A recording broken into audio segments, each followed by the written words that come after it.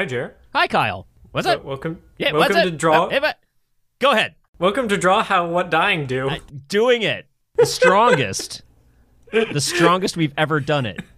Okay, for real, go. Welcome to How to Draw Without Dying, everyone. It's the show where we talk about how to draw without dying. I'm Kyle. I'm a full-time artist and writer with a flair for the melancholy. And I'm Jer. I'm a full-time software engineer who's been drawing comics since he was 7. And today we're going to talk about stuff. We're going to talk about stuff. Because this is How to Draw Without Dying, is where we talk about how to make art and how to enjoy art, especially indie art in the busy modern world, because it's very difficult. It is ever so difficult. And Kyle and I discussed the possibility of taking the intro and get tag teaming it, ping ponging it back and forth. We're not there yet. We are not well practiced enough. I thought I had it down, and then the moment time came for it, I just absolutely panicked. Well, the nice thing is, we did the intro just a little bit backwards, and then you started my part, and I followed up with your part.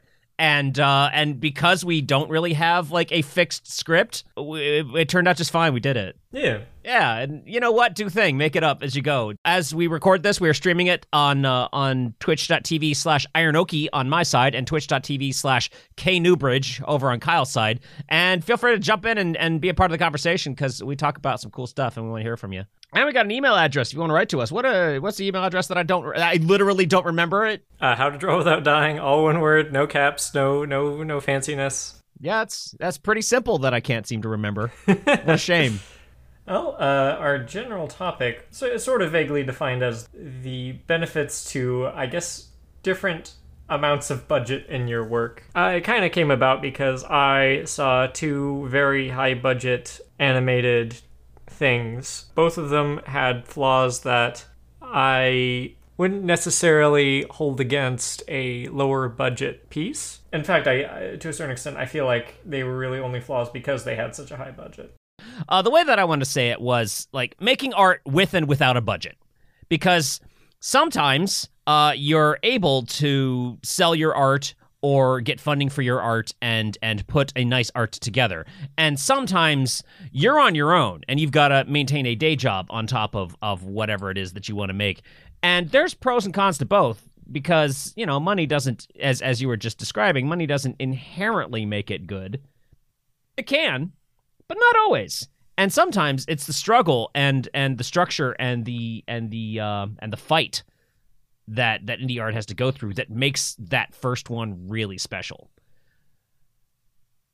Have you played Disco Elysium? I've played so much Disco Elysium. I have not finished the game, so we're in pretty safe no spoiler territory here. But that's an interesting story of budget, I would say. I can't remember if it was you who said this, but someone basically framed it as the characters of Disco, or the people who made Disco Elysium are the characters of Disco Elysium. And it's somewhat a wonder the game even got made at all, because those guys were kind of a mess. Yeah. I mean, same. Yeah. I don't know the story super well. I know it kind of in passing, and part of it is that there's the cultural association that did a lot of writing about the concepts and the ideas of Disco Elysium. And then there's the game studio that got funding to make that story. And they had everything against them as far as creating that story and that world and that narrative and actually making a finished ass game that's as nice as that game is, that was able to say what that game said. And then the people that put money into it immediately took over and are milking it for brand IP dollar monies. Mm-hmm. And everyone that was originally, a creative part of that team has been fired. And I love the fact that in that video game, while you're exploring the world as a police officer, piece of shit, and a detective, you encounter a decrepit and now abandoned game workshop. As if the creators of the game knew that this was going to be their future and there's nothing you really can do about it. So the 2 things I checked out that I wanted to talk about. First was a character trailer for Overwatch 2. which That's sure did also, come out. Also known as a dead game. It's yeah. I mean, you and I played Overwatch 1 back when it first came out. I remember Overwatch, which was just called Overwatch. Yeah. And that was a fun video game. What's the other thing that you saw that you wanted to talk about? The Chainsaw Man anime. I love Chainsaw Man. I love it so much. I've heard that you like Chainsaw Man. But there was some animation stuff that was a bit jank. But to get more specific, the Overwatch 2 trailer, it was like the graphics were very put together. Everything was very shiny. The characters were all pretty and the action went whoosh. But the thing I found fascinating was, especially in the like talky character moments, the characters were way over animated, comically over animated. Each like the smallest sentence was a big dramatic, you could see the girl's eyes bulge and her smile go, and she would strike a pose and flail her arms about as she talked so dramatically. And it was all throughout the entire thing. And it's something that really would have worked had this been like a Disney style thing, or any style just a little bit more cartoonish than what they were going for, which was, like an anime-ish 3D modeling. But it was like the graphics they had, the design philosophy they had with the characters was just realistic enough to make that overacting so obnoxious. And when the fighting happened, it was all great, but it just amazed me that having all of the money in the world didn't make that less obnoxious.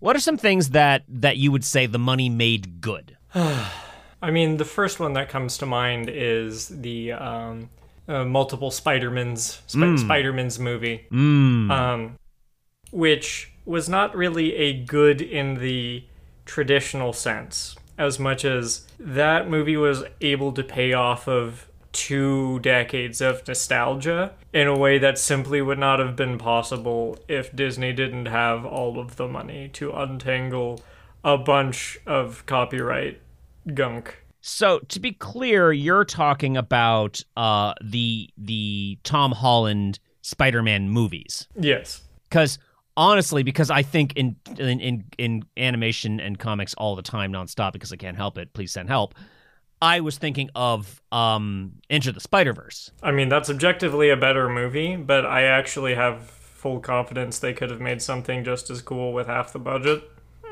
I don't know if you've watched any interviews with the people who made that, but they already found some really great tools to hide their limited budget in ways that no one noticed. And actually gave it some flavor.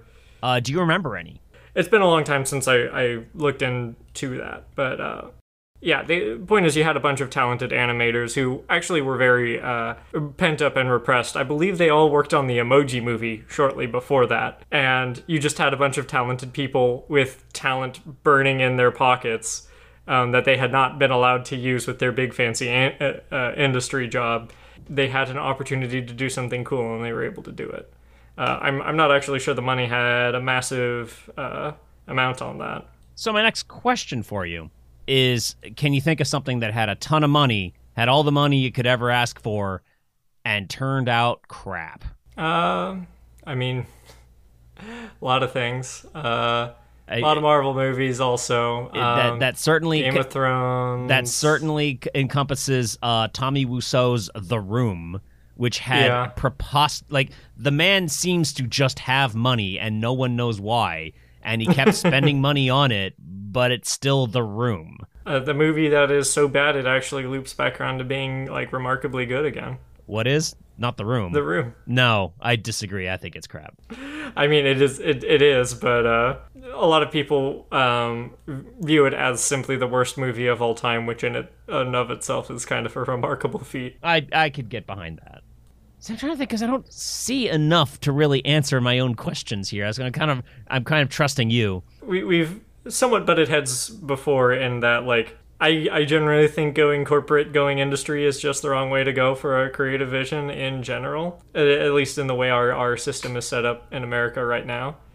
But yeah, the other thing I wanted to talk about animation-wise, because we had the Overwatch with the big, loud, over-animated expressions, and then Chainsaw Man had... I know you don't watch a lot of anime, but you might have heard the trend over the past 5 or so years, a little bit more maybe, of anime studios using 3D animation and it looking pretty awful. Yes. It's gotten a lot better recently. The one that really, I think, has started shifting people's perceptions is Attack on Titan, because they were able to elevate the action scenes while also allowing animators to see their families. And it didn't actually, like, you could tell it was there, but it didn't actually look all that bad most of the time anyways. It's definitely a tool that is being learned how to be used, and Chainsaw Man does use it, which doesn't surprise me at all. Like watching enough anime to know when they tend to go forward and when they don't, I was pretty sure there was going to be at least some.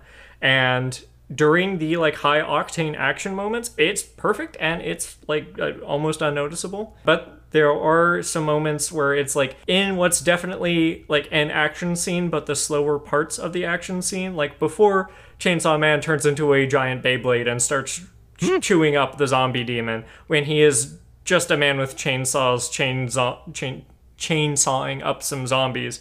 The slow swings, that looks kind of dumpy, and I'm able to forgive it conditionally, at least in that particular scene. They were definitely going for a like Evil Dead-esque jank zombie encounter, if that makes sense. Mm-hmm. But if it continues to feel like that in some other scenes, that's when I'd be worried. Only the first episode's out, so it's still kind of too early to call in some cases. But yeah, when the like big set piece action happened, it looked great. But it also kind of goes to show that, you know, this anime, frankly, like, it's been one of the most anticipated ones as far as I can tell for a while. It has it has a lot of big names attached to it. It has a big studio attached to it. And even essentially all the money the anime industry can throw at it didn't stop it from having some jank 3D animation. So you and I are both artists, and we're making our own art by hook or by crook. We're just willpowering it into existence, each in our own way. And you and I are both taking a completely different approach to also eating while we make our art. I'm maintaining my it's not even day job, it's a pretty awesome career that I've had for 20 years, which actually eats up a lot of my energy and time, because it's a really good job, but it really asks a lot of me because it's a full ass job. But then my bills are paid, so I can make my art in the meantime. And you are just an artist, and you are stringing together multiple revenue streams and making it into a regular paycheck where like what you create is what feeds you. Both of us have a budget to some version of the word, and both of us make art out of that budget. So, like, where I'm thinking is, there are people that say, well, if I want to make a thing, I'm going to need to find a way to fund it. And that's true almost universally. And you and I, both being independent artists, will tend to steer people away from worrying about being industry friendly, making an industry level product that you can sell to an arts industry and have them fund your project or buy it and create it. So I want to talk a little bit about how, you know, the life choices we make. Actually, I'd like you to talk about the life choices you've made in order to, like, you know, have a budget to make your art. And then I want to talk about, I'm gonna say, cautionary tales of the industry and why that may not be, it's certainly not the only way to get funding, and there's enough reasons why it shouldn't be the main reason you try to get funding. But Kyle, what's it like creating a budget from nothing? Well, it does help that a lot of the art I make, at least in its base form, doesn't have a whole lot of operating costs. Hosting a comic online, you depending on who you go through for hosting, maybe need like $100-$200 a year, if that. You might have to do some work building your own HTML website because Squarespace is just stupid dumb expensive. But it doesn't have a lot of operating costs. Especially like podcasts as well. These days you can get hosting for free. When I first tried podcasting 7 years ago or so, that wasn't the case. So that means that all of the budget, most of the budget anyways, goes to labor, which is simply paying myself for the immense amount of work hours that go into making something. My audience is still incredibly small. Small, but very supportive and very scrappy. I love all of you, but I know almost everyone that's ever given me $1. Like I can name most of them. There's a few exceptions with Kickstarters of very generous strangers who have thrown some money my way and who I've never heard from again. But what this means for me is, in my case, I have to be very careful with budgeting myself on how to keep myself alive. Like you see all these self-help how millennials can live budgetary help things, and they're all like, okay, so your rent's gonna be 1/3 of your income. I'm like, my rent is 3/4 of my income, and I'm still like that's me breaking even. I love those articles that are out of touch in every imaginable way. Mm-hmm. But now where does your income come from? Mostly it comes from commissions. At this point, I do a handful of drawing characters, little animation things. Most of that comes from something like that, and that's, I'd say, a third or a half of the income. Another chunk's from Patreon, so that's another chunk of it, and then the sort of last third of it is usually leftovers from Kickstarters, which is why I'm planning on doing another Kickstarter by the end of the month, for an anachronistic thing, because I need to refill my you fill the coffers, yeah. And that's why another thing with when I need operating costs to make a thing, when I need to print a book, that's where Kickstarter comes in as well, because that is a good fundraising opportunity to also get printing costs, editing costs, that sort of thing ironed out. Actually, not that long ago, I had to have a somewhat frank conversation with a fan of Anachronistic about what it's going to take to get season 2 done, because I'm very proud of Anachronistic. It's my favorite thing I've ever written so far. It cost a lot of work hours for me. It cost a lot of work hours for Fable. It cost a lot of work hours for Cassie. And if you don't count Patreon, it made $20. Yeah. For about 6 months full-time work for 2 people, and another quite an amount of time for a third. So I'm looking for ways to have Anachronistic make money so that I can pay the people who worked on it, and so that I can keep eating while I make more of it.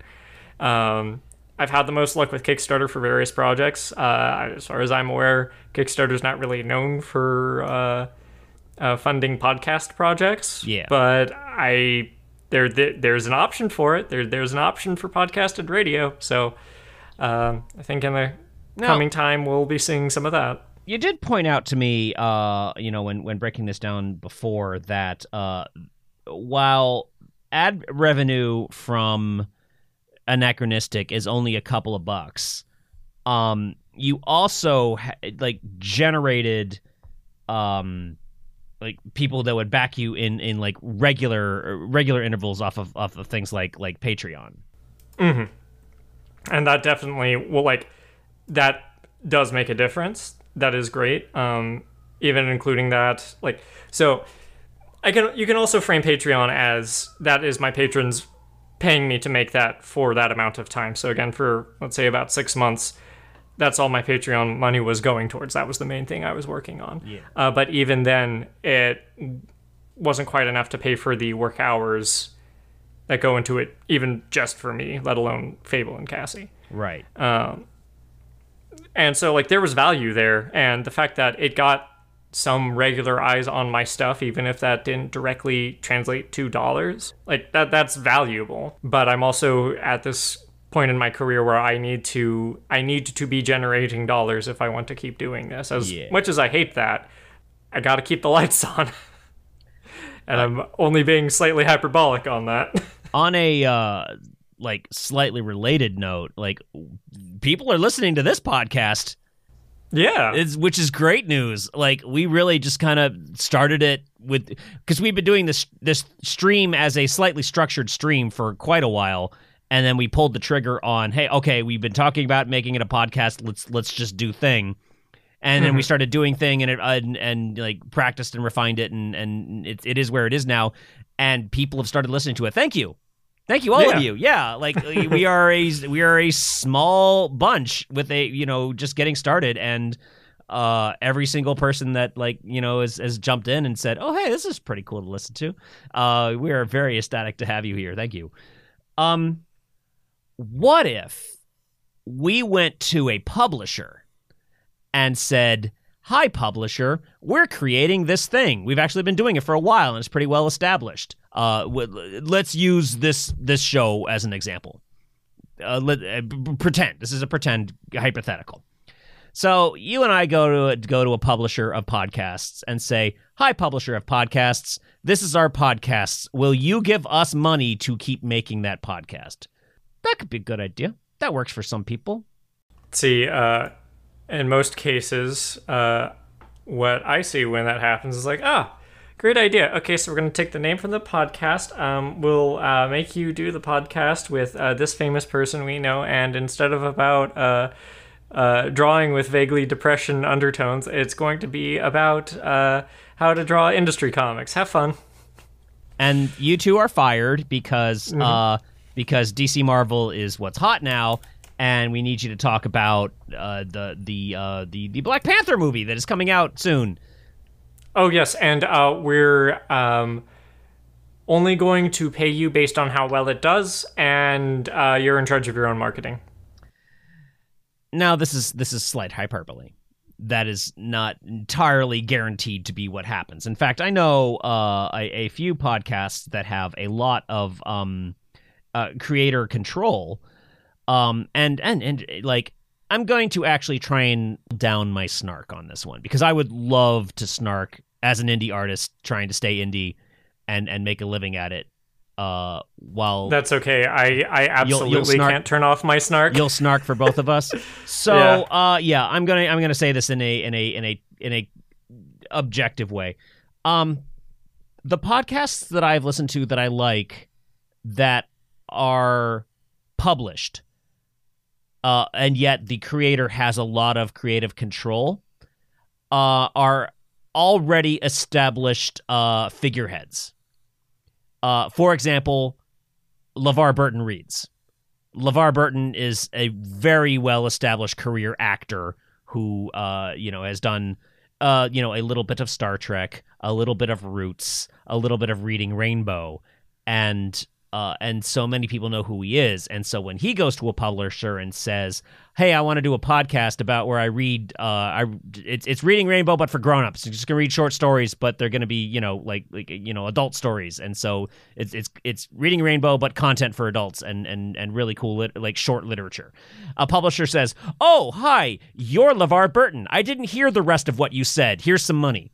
And then I think of, smaller podcasts that are independent creators and that have a lot of creative control. They are absolutely they own their own thing.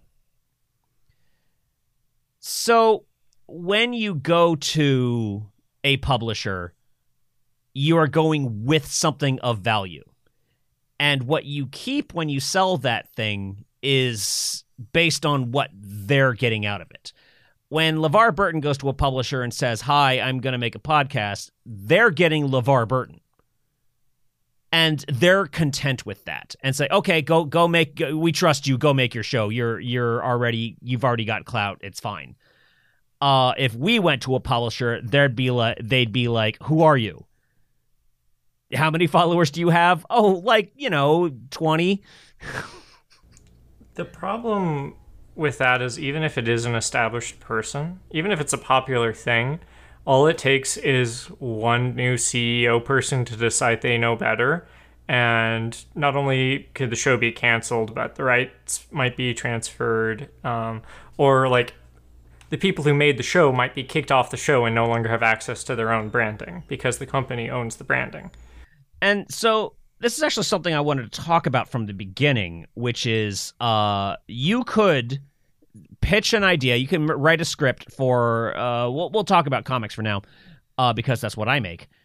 You could write the script for a comic, pitch it to a publisher. Publisher says, yeah, we'll fund that, print it.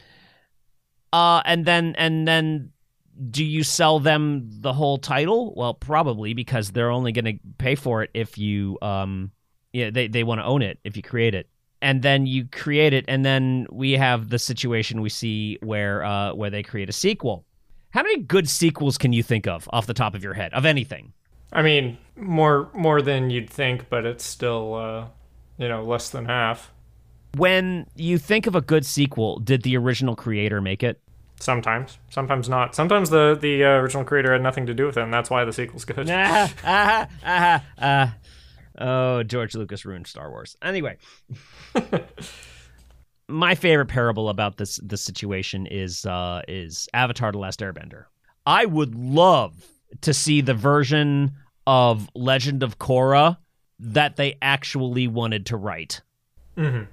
I legitimately don't know how Avatar: The Last Airbender was able to exist based on what happened to Legend of Korra. So for those who have never seen either, Avatar: The Last Airbender is a 3-season cartoon show with a full story arc that begins and ends. And the creators have a remarkable amount of control to create this world and this narrative and tell this story. And then they said, hey, that went really well, Nickelodeon. Can we do another? And Nickelodeon says, sure, but... And Nickelodeon introduces lots of requirements, limitations, and expectations for Legend of Korra. And Legend of Korra is kind of less good. It's kind of a bummer. But you can see when you watch it that it's written by the same guys, and they set up the same seeds of like a long form story that Avatar: The Last Airbender had, but they have to not do that. And so the first season creates what really should be a long form arc, and then just kind of like magic solves it at the end of the season. And then in season 2 and 3, they kind of tepidly create another arc, but they're not sure how much more time they have to do anything. And then around in season 3 and 4, they said, okay, I think we can do a thing with 4 seasons. And they're just constantly wrestling with the publisher about, or the studio about how much what is it? And it's just kind of a bummer when I really want to see the story that they'd make if they made it the same way they made Avatar: The Last Airbender. A publisher or a studio is there to make money. They want to buy a thing and fund it to make a thing that sells and makes money. And they will make decisions accordingly. They will stop, they don't care about your idea. They care about how much money is it going to make.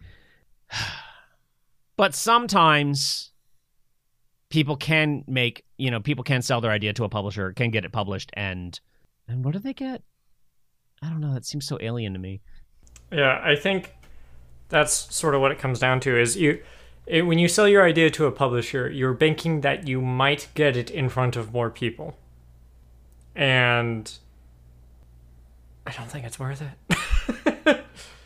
You tend to sell your idea. If you're lucky, you can get a deal where you have creative control. If you're lucky, that actually goes through. And if you're lucky, they don't actively find a way to screw you out of the deal. I mean, like, look at things like Warner Brothers and what's happening over there right now, and it's just they're taking their entire animation side of things and just throwing it into a fire. Yeah, And those are people who got industry jobs. Those are people who should be like in the most stable position of all artists, and they're out on their ass. So that paints a pretty bleak picture of what it's like to go to a publisher or a studio hat in hand and say, hey, can I make my dream project? But doing yourselves hard too. You get a lot of control out of it, but it's kind of grueling. What can we tell people about how to do it with no money? There's some good stuff going on when you do it this way. When you are only doing it yourself, you don't need to make 50 billion mega ultra dollars. You just need enough to keep yourself going. There's a bit of career building involved with that. There's a bit of, like, networking is a word that doesn't really make sense to me. But you do need to sort of put some time in to build an audience that won't get you dollars. I was doing this for, again, probably about 5 years before I was able to go independent, and even now my like financial situation is stable, but still like oof. But I'll tell you one thing is I have always been satisfied with everything I've made. Sure, there's things I think I could do better, but like no one else ever got in my way. I was at a panel with the creators of the podcast Welcome to Night Vale, and someone asked them, do you still have fun making the show? And Joseph Fink was like, so that's kind of a weird question because, like, you don't have a child because it's fun. To a certain extent, you don't create art. Don't get me wrong. Like, let me finish what I'm saying here, but you don't create art because necessarily just because it's fun or just to make money. Sure, those things are a part of it, but I think most people create art because it's like an intrinsic part of them to a degree. Whether it's a story they need to get out, whether it is a certain peace of mind that can only happen when they make art. It's a more complicated feeling than that. If it was just about money, no one would do it because it doesn't bring in a lot of money. I'm not saying don't pay artists or work for free. Please pay artists. Labor is worth something. It's just the path's not easy, and I think like I don't think people go into this thinking it'll be easy. If that makes sense. It makes sense to me. I get out of it, and we've already talked at length about why we make art. I think we were talking about wrapping up How to Draw Without Dying into a distinct season 1 and then taking a bit of a break. We're making that plan right now, so nothing official just yet. But what I had in mind for a final episode of season 1 is why to draw without dying. I think that would be a fun topic. I have a day job, a very, very good day job. And so money is definitely not why I make art. In fact, like, I'm absolutely terrible about selling my completely printed and published books. And it took Kyle putting a store together and saying, Jerry, you're going to sell your book on this as well. Also, you should print your second comic and make a book out of that. Why I spend my spare time drawing and streaming and hosting drawing clubs and all that is a pretty consistent source of validation, a thing that I'm very starved for. I think a lot, I work really hard, and I just want like to people to see the things that I make and the things that I do. And when someone sees a piece of art that I made and responds to it, hopefully, positively, it gives me something that I can't really describe in any word other than just validation. It's like I feel very validated that something I created had an effect on someone else. And there just aren't a lot of other places in life that I get that.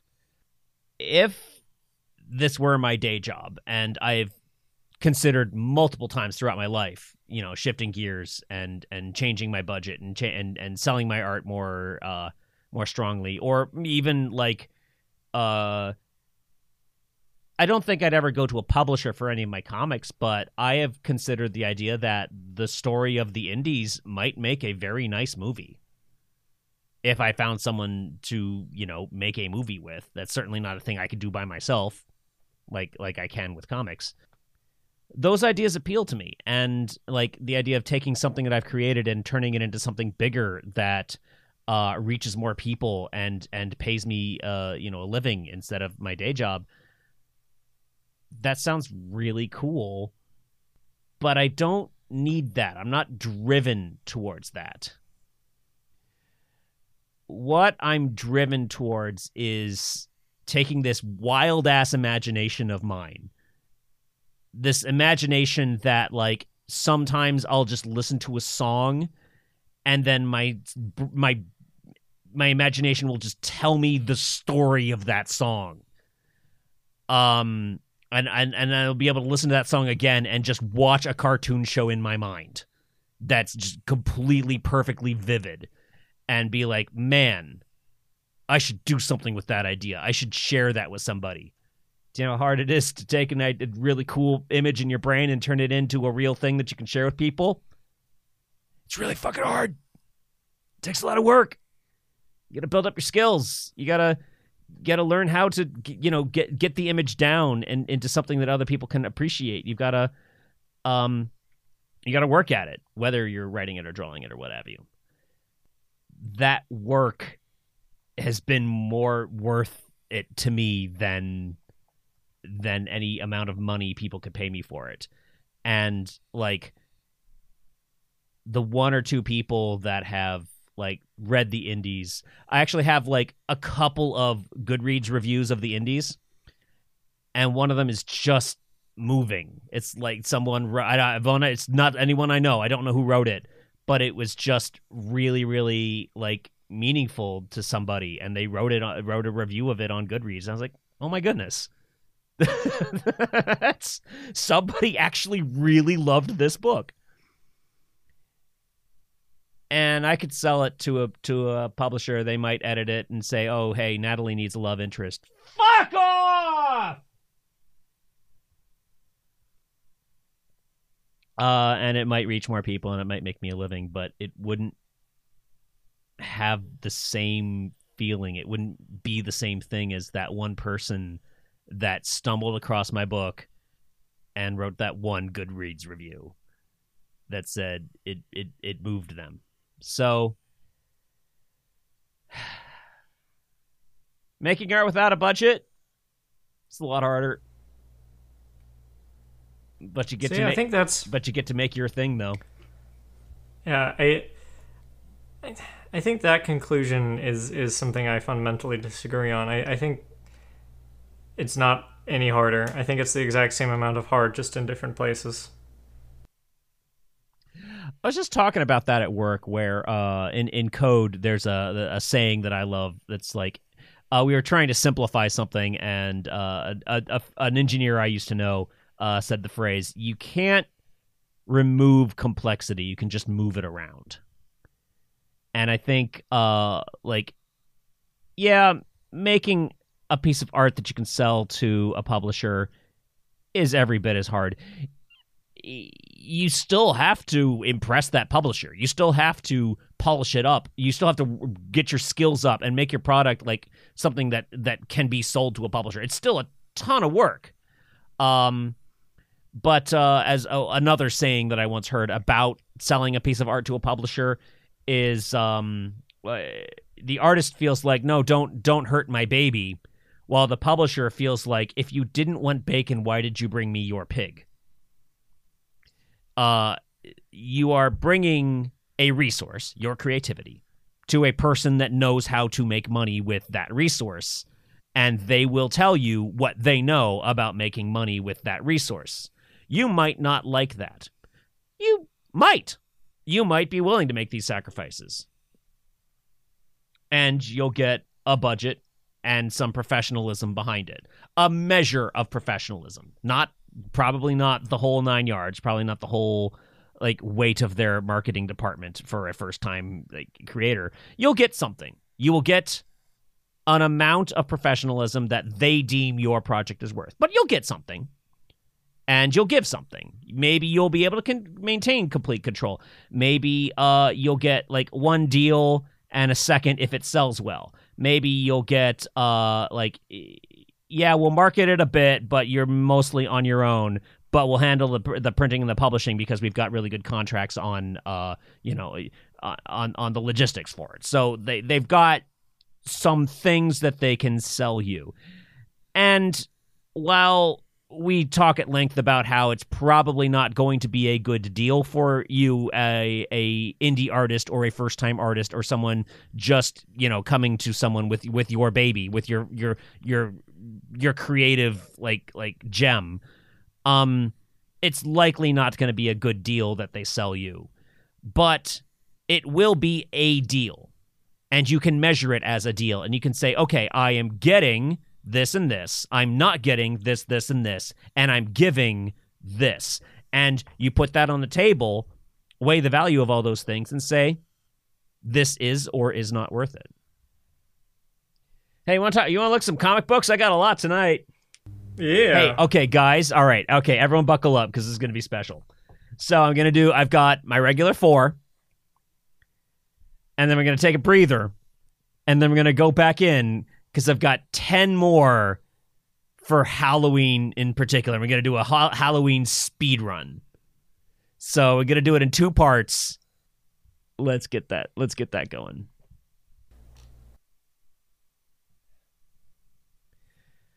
Okay. All right. Okay. All right. All right. Okay. All right. Okay. All right. All right. All right. You ready? Here we go. Today is October 13th, 2022, and I've got some cool comics on Kickstarter to talk about. And I'm going to start with one that's crushing it. This is Council of Frogs by Matt Emmons. Let's see. The art it's just, these are walking frogs. These are walking frogs in tall grass. It's just the color is tones of green and yellow, a couple of gold and yellow highlights. It's like mouse guard but frogs.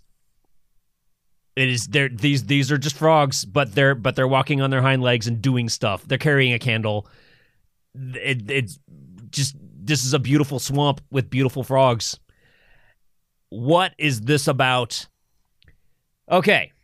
Sent out by his father, a kindly old swamp lich, one tiny frog must leave the safety of his home to deliver a message of grave importance to a warlock. Aided by many unconventional friends along the way, this little frog discovers the danger of the world beyond and his beloved swamp grove. But the world is a big, harsh place, and he may need more than his dandelion hat and his tiny sword to make it home before it's too late. That's some world building. And a lot of people think so.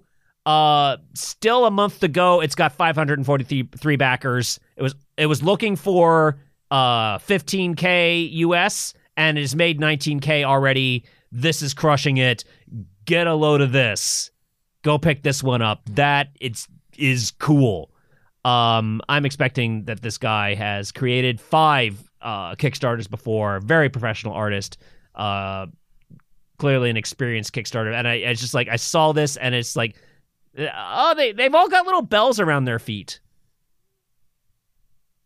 I don't know why, but I like it. And it makes a little ting, ting, ting sound as they walk through the swamp.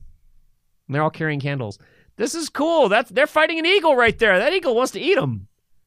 This is cool. I like them. They seem nice. Even though they're working for a lich and a warlock. Not typically your good guy archetypes. Council of Frogs by Matt Emmons. Okay, next up, I found Gage and the Dragon's Tear by Patrick Kellner and crew. This is it's the fourth issue of an ongoing fantasy Western style art, full color, definitely industry quality. Kind of reminds me of I don't know if anyone is old enough to remember it, the Prince Valiant comics that I used to read in the newspaper. It's kind of your classical fantasy art style.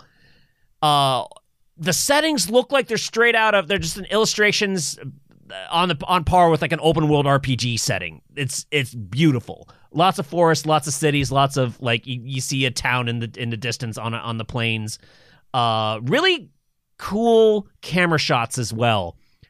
Setting like foreground, midground, background really, really well. What is this about? This is about Gage, aka the Wraith, a renowned thief and assassin. There isn't much in the realm that is out of his grasp should he wish to obtain it. The White Dragon's Tear, a gem with rumored mystical powers, is one of the few things that has eluded him. After having been missing for several years, the Dragon's Tear has finally resurfaced and Gage might finally have the chance to get it. Yep, that's a fantasy adventure. That's a really cool fantasy adventure. I love the art. These are cool guys.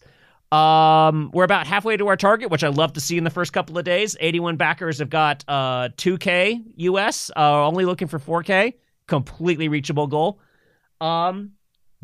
Excellent. A medieval comic for mature readers. I think there might be a violence in this one. Maybe a violence or two. Violence kicks ass. I like violence. I don't think I want to follow this thread. I'm going to go on to the next comic, which is called One True Love by Mario Candelaria. One True Love is about after pulling off a score of a lifetime, two East Coast mobsters named Peter and Paul drive to Los Angeles to lay low at childhood friend Matthew's Hollywood Hills home until the heat dies down. Everything is going to plan until Matthew's adult daughter, Amber, unexpectedly returns early from her trip. Paranoia and mistrust run rampant as the crew decides how to handle this unexpected element, unsure of what Amber might see from her room in the pool house and who she might tell. The art is classic Western comic illustrative style, really realistic people, really realistic environments, really like very cinematic camera angles and pacing. It really like gives me the vibes of like the classic American crime movies. Usual Suspects comes to mind like right away. This is very pretty, very professional. 100 backers, earning 3K so far. We're looking for 18K. So this is a professional comic that's asking for professional money. It definitely deserves it. Just needs more eyes on the project. It needs a lot more eyes on the project. So these guys know what they're doing. They know how to make a beautiful comic. And boy, does this make me think of it. It just feels like I'll be reading a movie when I read this. It's cool. And then the last one I've got today is Proville by L. Very different in art style here. Very cartoony, bright, bold colors, high contrast. High contrast not just in color, but also in character. So we've got, it's about a hero and a villain, and like the hero is very round and the villain is very sharp. Like this is a story told in contrasts. The hero is like, their scenes are in oranges. The villains are in blues. It's all about the contrast, and it's really, really, really cute. It's really, really cute. What is this about? Let's see. Pro is an eager new hero who quickly gains a nemesis, the mysterious Vil, one of the most powerful villains in the city. As they continue to battle each other for what they believe in, it's clear that there's something more between them. Pro and Vil face off against their growing relationship, their roles as hero and villain, and what it truly means to help people in a world that needs them. So, superhero story, also an LGBT romance, by the way. It's adorable. It's really cute. I like it. Okay, we've got 1K so far, only looking for 2,500 US. Completely reachable goal, just needs more eyes on it. Only 23 backers so far, so get some eyes on it. Share this one. Post it around. That's the comic shop for today, at least the first part of it. Squirrelord mentions if the frogs one reaches 800,000, the creator will adopt an actual frog and shower it in froggy luxury. Froggy luxury. I appreciate that. Okay. Are we ready for a Halloween speed run of the comic shop? Is everyone ready? Kyle, you ready? Yes. You ready? This is going to go quick, so everyone buckle up. I'm going to start a timer. I'm curious. I'd love to get it in exactly 2 minutes. That's kind of like my target for this kind of gag. So I'm going to hit the stopwatch, and we're going to see how this goes. Today is October 13th, 2022, and this is the Halloween speed run. 10 comics in addition to the regular ones that I do. We're going to go through these really quick. Some cool Halloween or horror and scary and spooky themed comics on Kickstarter. Ready, go. Psycho Sal by William Russell. Special Agent Victor Gray hunts a serial killer, Psycho Sal, through rain-soaked New Orleans. Sleepwalk by Lowell John Smith. A killer starts controlling people's bodies through their dreams to commit heinous acts while sleepwalking. Hedrick, Night of the Mummers, #2, The Axe Forgets. I don't care what it's about, that title. If that title was a movie, I'd go see it. The Safe House by Joseph Oliveira. A family are placed under witness protection after witnessing a brutal murder, but the traumatic experience continues to haunt them. Back from the Dead by Martinez Wilson. Civilization Crest. The Dead Ones Walk. Caleb and Audrey must make it from Cincinnati to Fort Campbell to meet Kenneth Smith, their last hope. Let's see. When the Hare Winks by Chani Petro. A collection of dark fables accompanied by macabre artwork, rotting rabbit heads, cursed demon trees, zombie lovers, and killer witches. Out of the Graveyard by Jefferson and Bethany Stancliffe. A group of scary friends have a fun and adventurous night when they learn that they can blend in with the costumes on Halloween. Macabre Mel by Adam Bernhardt. Mel inadvertently extinguished the Age of Heroes. Now she's on her way to hell to try righting her wrongs.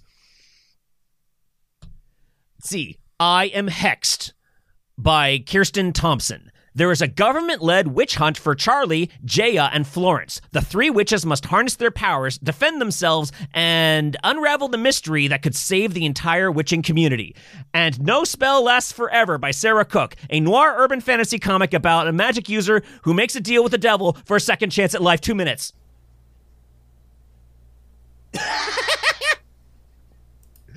You did it. No, I did it. 10 comics in 2 minutes. We did it. That's the Halloween comic shop. Kyle, where can people find links to all these cool things? They will be also linked in the show notes as well as on your Twitter That's account. going to be a lot of show notes. I'm sorry, everyone. But yeah, my Twitter is @IronOki. I'll be posting links to all of this Halloween goodness all next week. Hey, you want to give the wrap up a try?